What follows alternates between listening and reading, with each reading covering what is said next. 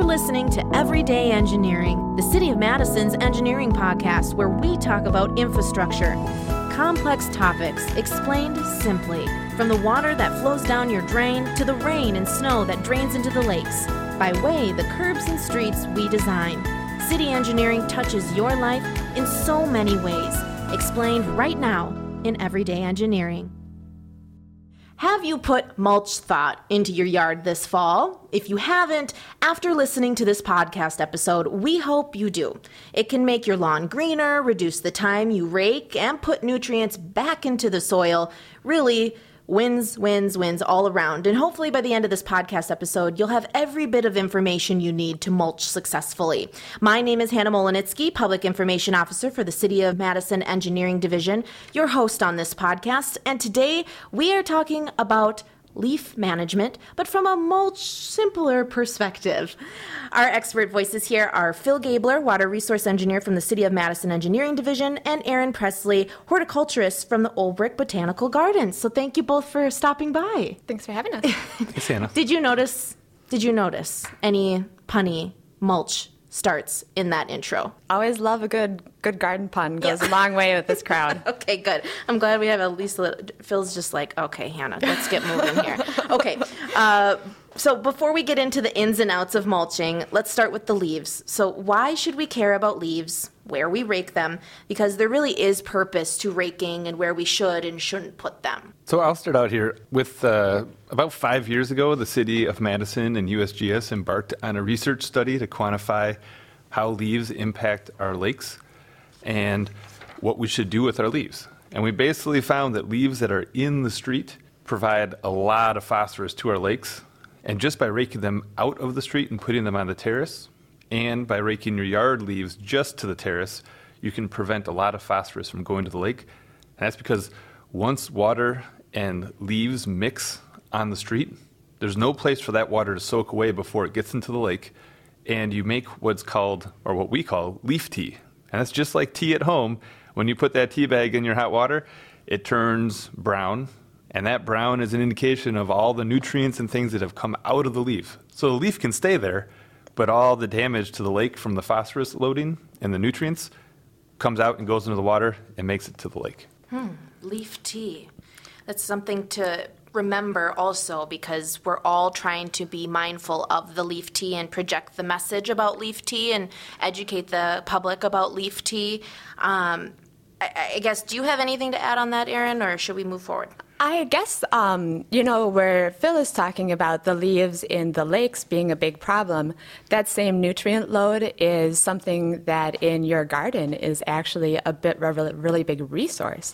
All of those leaves, as they are accumulating nutrients that the tree has in it, the tree is actually bringing up nutrients from very deep-seated levels of the soil, and they're contained in the leaves. And then when you are able to keep that matter in your yard, in your garden, reapply it back into your lawn, you're actually harnessing the power of all of those nutrients that have accumulated in the leaves over the course of the season.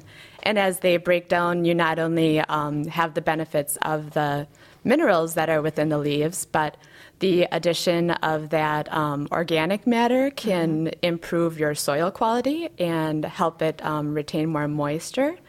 The added organic matter provides habitat for beneficial fungi and microorganisms that are helpful for your plants. So from a gardening perspective, all of those leaves, we really consider that to be a real resource for your garden and not something that you should consider a problem. So don't let it go down the stormwater system. Keep it in your yard if possible, right? That sounds easier also. Okay, so a lot of us dread raking. If you're listening to this, you know what I'm talking about. And dealing with leaves really in general. So what are our options for dealing with them? Well, probably the easiest way, and especially one that's going to really be saving your back, is just using your regular lawnmower to mow up the leaves that are on your yard. If you don't have a super heavy accumulation, usually a couple passes with the lawnmower is enough to chop them up to an extent where they kind of will just filter in within the blades of grass and kind of add a nice little layer of mulch to the soil surface where it interfaces with the grass roots, and that is really beneficial for your grass. A step further beyond that is possibly taking those same leaves and bagging them, and then you could use that to redistribute to other parts of your yard and use it as like an organic mulch going into the fall. Phil, do you have anything to comment about? You said that you've been doing some experimenting with mulching and using your lawnmower at your own home. Do you have anything to add there? Otherwise, I have a few notes from our experience at Olbrich, too. Yeah, so I'd say on a, on a homeowner perspective, I have a kind of low-power electric plug-in lawnmower that I inherited from the last homeowners, and That's I'm awesome. not really that interested in investing in a new mower right now. So I was like, well, it's not a mulching mower. Okay. I'm like, will this work to mulch leaves? And I just gave it a try. I took the bag off the back, let the flap close down, and just went over a few passes. It works okay. I think you could do better if you had a mower that's designed for mulching. They have a different blade, and they don't have all these, holes inside of the mower that get clogged with grass and leaves. So Okay. you could do better than I'm doing, but it works. But that's what I was going to say, and we'll talk about this a little bit more later, but there's a difference between if people aren't fluent in mulching and composting and everything like that, like there is a different type of mower for mulching. Correct. Okay, we'll get into that a little bit more. Before we kind of go a little further, what is the difference for anybody who's not familiar? What does it mean to compost? What does it mean to mulch?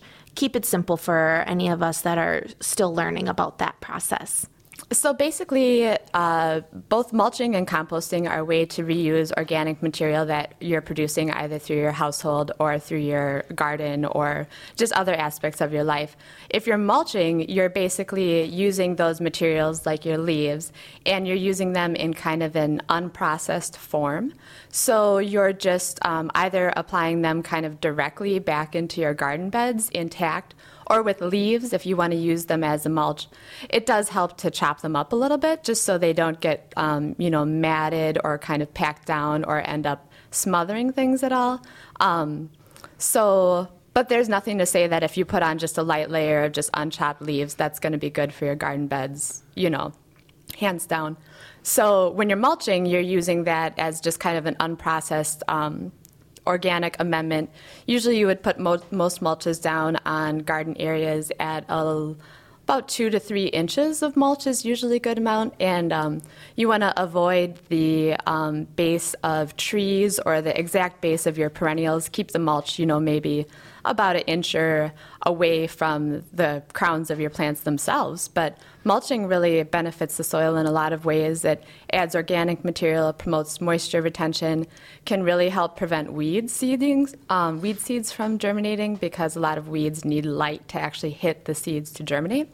So a lot of great benefits to mulching. So throw that mulch on there. Yeah, especially with a leaf mulch, which is a nice, very natural thing. Like think of leaves falling in the forest where they just accumulate at the forest floor, and it's kind of all part of a natural process. At Olbrich, we definitely prefer the leaf mulch over using something like a shredded hardwood bark or a little bit more heavy-duty mulch. So that would be a little overview of mulching. Composting, on the other hand, is using those same organic materials, but you're using them a little bit further down the line of decomposition. So if you're really making a true compost pile, you're adding materials that are both carbon and nitrogen-based. So carbon-based materials... So how do you even know that? Yes, right. Help us out here. Kind of think of green versus brown. Phil, do you have any insights into composting, or I would just say that a good way that you do it at your when home you're or anything? composting, Yeah. right? If you take your leaves and you run them through your mower, and your grass happens to not be the shortest, you are going to get a good mix of grass clippings and chopped up leaves that can go into a compost pile if you're collecting your leaves in your bag. So you kind of have already preset your compost pile. You just have to dump that out and then make sure you turn it because it needs the oxygen as it decomposes to stay hot enough And there's some nice benefits of having a hot compost pile. Okay, so we've kind of laid the foundation. We talked about the leaves. We talked about why we want to keep them, what we can do with them, the benefits of keeping them, and sort of that sort of process. But, what are the steps to actually mulch? So if somebody is kind of on their way listening to this podcast episode right now, on their way home, what do they need to do first to mulch successfully? And keep it simple for us. Sure. So if you're going to mulch leaves into your lawn, all you need to do is mow your lawn. Okay. And Step one. and not collect the stuff off of the mower, right? Just let it stay where it goes. Okay. If it's a side shoot, maybe you have to drive over a few times. If you have something that has it's a mulching mower, you just mow your lawn like normal. And be careful that if your leaf load is super heavy, you might want to consider doing a little bit of raking ahead of time so your mower doesn't bog down. Right. Another thing that can be very helpful if you're looking to just chop up and mulch those leaves is pay a little extra attention to the height that your mower deck is set to. A lot of residential lawnmowers will go up to a height of about 3 to 4 inches. So if you have a lot of leaves you're looking to chop up, start with your mower deck set at the highest level, and then it won't get bogged down right at the beginning. And maybe you can do one full pass at, say, 4 inches, and then once it's kind of roughly chopped up, do another pass over at 3 inches.